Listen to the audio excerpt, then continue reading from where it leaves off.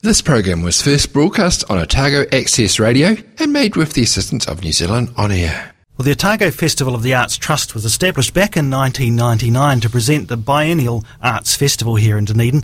Two very simple catchphrases encapsulate what the festival's all about: celebrating the excellent and extraordinary, and a boutique festival in a boutique city. The 9th festival, now known as Arts Festival Dunedin, will run from September 30th to October 9. And here to tell us what's in store is Festival Director Nicholas McBride. Thank you for joining us on the show today, Nicholas. Good to have you with us. Thank you. Happy to be here. Would you say you're still embracing those two principles? Well, we have to. The first one is a little bit subjective, celebrating the excellent and the extraordinary. Now, excellence is, as I say, a little bit subjective, but we most definitely do that. We're trying always to raise the bar, bring stuff to Dunedin, or encourage locals here in the city to step up as high as they possibly can. And the stimulation that creates as far as the kind of products that we bring into the city just makes everybody work that much harder. I'm not saying there's anything wrong with what's going on now, but it really is a celebration of the excellent. Extraordinary, I use the word extraordinary in the sense of out of the ordinary. It's the kind of thing that doesn't normally happen. This is not just repackaging things that are already happening in this town. It's about getting some of the things that are happening in this town and then adding a huge amount of stuff which often would never come to this town. In fact, mostly wouldn't. In actual fact, that's how it all started back in 1999 with the idea that other civilised societies have festivals as a celebration of all kinds of lovely things. And Dunedin didn't have this thing. So the idea of bringing the world to Dunedin as opposed to Dunedinites having to spend a whole lot more money, if they can afford that, to go across the ditch or to the North Island or somewhere to get some lovely experiences which don't come here. So that was what the premise of the festival was. And indeed, there's a lot of commercial promoters and stuff in New Zealand and around the world who maybe come to New Zealand but stop short of coming this far south for a number of reasons.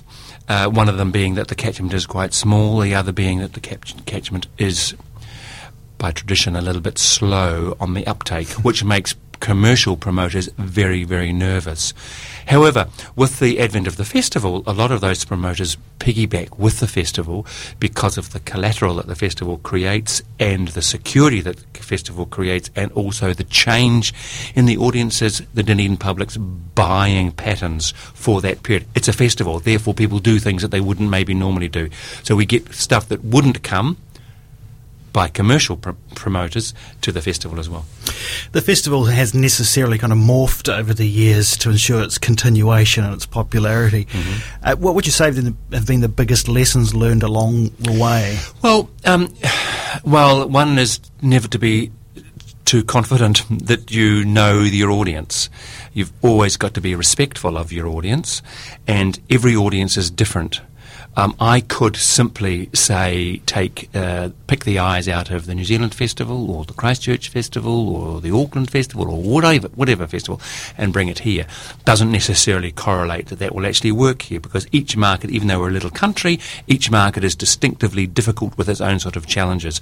So you've got to always be mindful that you're working with your own market to make it work. And to feel that you know what it is probably a recipe for disaster. You've got to be really sympathetic, but at the same time it's really important to push the audience, to lead them in new directions, and that's really quite challenging and difficult. First festival was the first festival. The second festival is always difficult, but after a series of festivals, our audiences trust the festival brand and see something in the festival program that they don't know anything about, that might look threatening or intimidating, but they're prepared to give it a go because it's part of the festival brand, and I'm not going to assault them or insult them too much. Push the boundaries and give them stuff that they don't know they like, and of course they do. We'll talk about some of the elements of this year's festival in a moment, but where do you even begin with putting the program together? Don't know. It's not a science, and it's really quite scary. And every festival, there's a moment. I've got to set the dates for a start, and they've been sort of the same sort of time each festival. But there's a moment where you've got an empty canvas. What do you do? Where do I start? How does it work? I'm not really quite sure. There's no sort of set formula. Basically, it happens where, for example, 2018 is 2 years away. I've already got 5 or 6 gigs which are already on the radar, maybe have been on the radar for several years. So they will be where I'll start and say, do I really want this gig? And in 2 years' time, will it be relevant? Is it still going to work for us? So you start with those and scatter them through if they're available, and often they're not, because we've got 10 days every 2 years and we've got the whole world to choose from. A lot of the world is not available during those 10 days, not this year, but maybe in 2 years or 4 years' time. So it takes that long. The gestation process can be very complex. So your radar's always on. Always on. And of course, the world of festivals is now international sort of business, so everybody's throwing stuff at us, at me, all the time. So you've got to look carefully all the time. So you just start with an empty canvas and say, well, that might work, and where does that lead us? And during the following,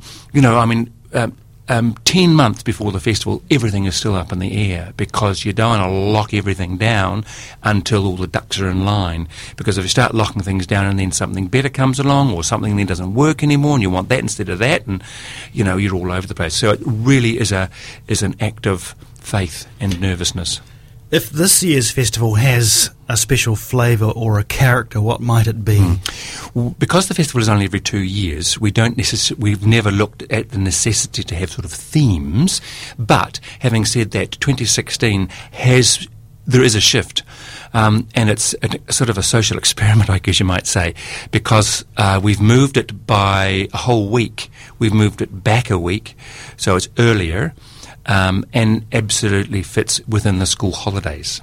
For that reason, we've actually got a whole lot more family-friendly and children's events, and some of those are free as well. So we've shifted in lots of ways. The programming has changed. It hasn't been dumbed down in any way. The excellence is still. We're simply broadening the appeal and the potential catchment by putting it in the school holidays and having children and family performances in the festival. I imagine one of the challenges is striking a balance across all of the different streams of performance. You feel you've done that this year in terms of putting the program together? There'll be people who say we haven't. This is a performing arts festival, although we do have a visual arts component as well. But it's always challenging to get the mix of theatre, dance and music right. And some festivals are stronger in one area than the next. It's just the way the cookie crumbles, basically. Our dance program this festival is actually quite light. We've only got 3 gigs in the festival this year for dance, and they are all very accessible. And they're sort of storytelling and simple communication, charming pieces, rather than anything sort of esoteric or challenging, as we have had in previous festivals.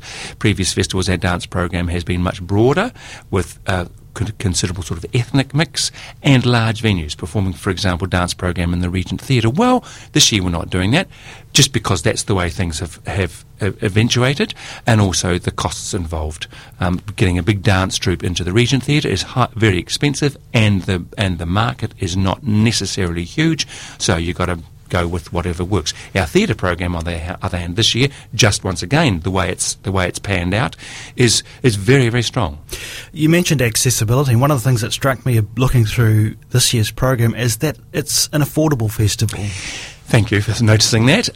It's always a challenge. The Dunedin market has quite a low ceiling on what it's prepared to pay for things. We've got, for example, we've got gigs in our festival. I could cite, for example, the Devil's Half Acre, which is performing at the Fortune Theatre, premiered at the New Zealand Festival. It's actually a Dunedin story. It's very, very, very fine piece of theatre. The top ticket price in Dunedin for the festival is $45. Don't quote me, I think that's what it says, $45. That was the cheapest ticket price in Wellington 6 months ago. Yeah. So across the board, we keep the prices ratchet them down as far as we possibly can, which is a real challenge and very, very difficult, because I know that the price resistance is considerable, and I want people to not be unable to come because they can't afford it.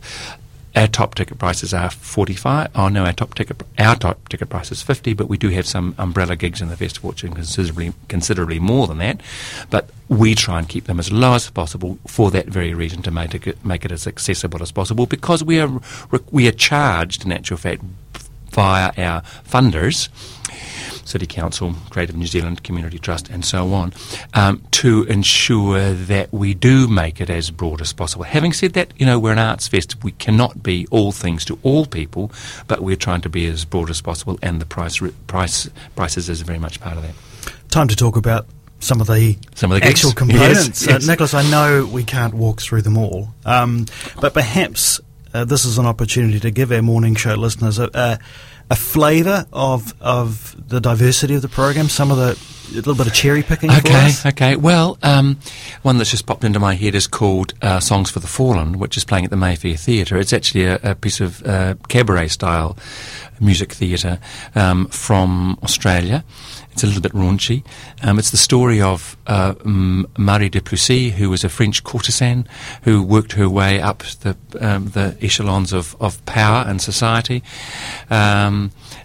Very funny piece of theatre. Breaks the fourth wall. She talks to the audience a lot. She actually interacts with the audience. There's only a cast of four, and it's actually the story is Marie de Plessis is the main character in the opera La Traviata.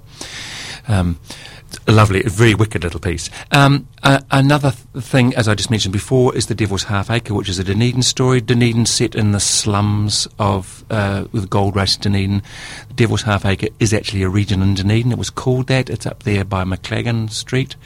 Opium dens, prostitutes, con men. The whole world came to Dunedin, and indeed there's a subplot going on in this play as well. It's about Julius Vogel, who was the editor of the Otago Daily Times and a city councillor, although it was called local parliament then, and he was trying to secede from New Zealand because the huge amounts of money that Dunedin was making through gold, all the taxes was going to Wellington to pay for the Maori Wars, and he didn't like that. This is historically true. Fascinating. We've also got a charming piece which premieres tonight, actually, in the North Island, called The Complete History of the Royal New Zealand Navy, which is a 75th anniversary celebration of the Navy, and they're doing this sort of review, rather tongue-in-cheek review, written by Gregory Cooper with Mark Hadlow, and a whole troupe of madcap performers. It's playing in the Regent Theatre for a couple of nights. It's family entertainment. Very, very unthreatening. A good romp, that one will be. Let me think. What else? Guy Masterson. I was looking at that. I really am looking forward to these two different performances from this guy. Yeah. Guy Masterson is perhaps one of the greatest masters of solo performance. He's doing Under Milkwood by Dylan Thomas at the Fortune Theatre just for one night, and he plays all 69 characters in this play. Guy Masterson is actually the nephew of Richard Burton, who did the definitive recording of this work as a solo piece. Remarkable piece of stamina, but also an extraordinary piece of theatrics. And then the very next night, or the next afternoon actually, he's doing a expose play called Shylock about the role of the Jew in theatre. Extraordinary piece. We've got another extraordinarily clever piece of theatre called Little Shop of Horrors. Now, this is Live Cinema is a theatre company who strip back all the sound off a classic movie, preferably an older one. This is the 1960s Little Shop of Horrors, and then they revoice it. So the four actors on stage lip sync all the lines from the movie. play all the music in a new live score, so they're all musicians as well, and do all the Foley, which is the making all the sound effects themselves. 4 performers. The choreography, if I can call it that, of these 4 musicians is just mad. They are tearing around all over the place, making this happen before your eyes. Last festival we had a gig called Odyssey, Paper Cinema, which was a movie being made in front of your eyes on the screen, and the people were actually drawing and with these little paper puppets and stuff and making live music. It was glorious little piece. This is the same, only very, very different, and it's playing at Kavanagh Auditorium for a couple of nights.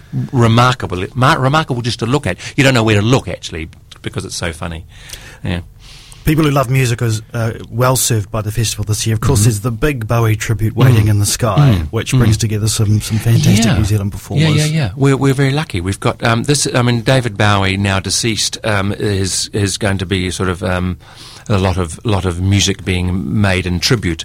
But this is actually not a tribute band or anything like that. This is not people pretending to be David Bowie. This is New Zealand performers, like doing covers, basically, like Eddie Rayner from Split Enz. Jordan Luck's on thank board. you, Jordan Luck. There you go, and so on. And it's going to be a big, loud tribute, big light show as well in the Regent Theatre on the final Saturday of the festival. Stuff. Yeah. Mike Knock Trio, of course. Fantastic. Now, Mike Knock is and his trio is performing this festival. I've had him a couple of festivals ago just in solo performance. He's performing with his trio this time, and then for one night he's actually joining forces with the New Zealand trio, which is a classical string trio, violin, cello and piano, along with his trio, and they actually fuse together. They do a set each, jazz, classical, and then they come together to do this work that Mike has written. And so that's going to be quite a beautiful piece.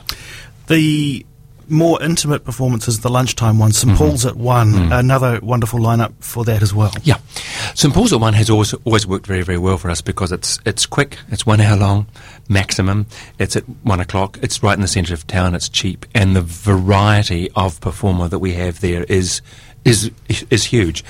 One of the things that I'm really proud of is the first performance at St Paul's at 1 with the cartoonist Michael Lernig, who is then doing an evening performance on Tuesday night in the Glenroy. Michael Lernig is a political cartoonist, I guess. He's a living treasure in Australia. Most people would be familiar with his drawings, if not his name. Not his name, but you stick that picture of that little man with a rather large nose and his little duck. Yep. The wisdom that he imparts, the simplicity, and yet the cutting comment that he can make about the world is remarkable. He's published many, many books, including little books of prayers and stuff. Really cuts to the chase, just like that. And he's going to be, I have no idea what he's going to be talking about, because he will talk about whatever's current at the time. In his performance at the Glenroy, he will actually be sitting on at an architect's stall with a high table, and actually talking about his life as a cartoonist, and he'll actually be drawing, and we'll have a little camera to project it onto the back wall, and who knows what he'll be talking about, because it'll be 2 weeks before the American election, so anything goes. Well, look, we've taken a snapshot really only of the festival program. Nicholas McBride, who is, of course, Festival Director of Arts Festival Dunedin. It certainly looks like a wonderful program. Just finally, Nicholas, tips for making your most of the festival experience? Well, the festival is a feast. It is a festival. That's what the word means. So we historically have audience members who pace themselves. They take days off, in actual fact, to do this. The program has been designed in such a way that you can't go to everything, but with a bit of juggling, you can mostly get the things that you want to go to. There are clashes, of course, but we've tried to make the clashes from very, very different catchments. The festival this time doesn't have a late night club, but instead we have a comedy club. So you can start at lunchtime. We've got street theatre as well earlier than that. We've got kids shows at 11 o'clock in the morning, and as I say, it's during the school holidays, so there's from 11 o'clock in the morning till midnight, there's things happening all day for 10 days. That is exhausting. It's very exhausting for us, but it can be really exhausting and indeed some of our patrons will say, I'm going to have to take a week off after this because it's just been a wonderful feast. But pacing yourself, it can be a wonderful feast. take some time off, get it lined up, enjoy it. A lot of people do it for the film festival. You might as well do it for Arts Festival Dunedin. Nicholas McBride, thank you for joining us on the Awesome Morning Show today. Thank you for having me. This program was first broadcast on Otago Access Radio and made with the assistance of New Zealand On Air.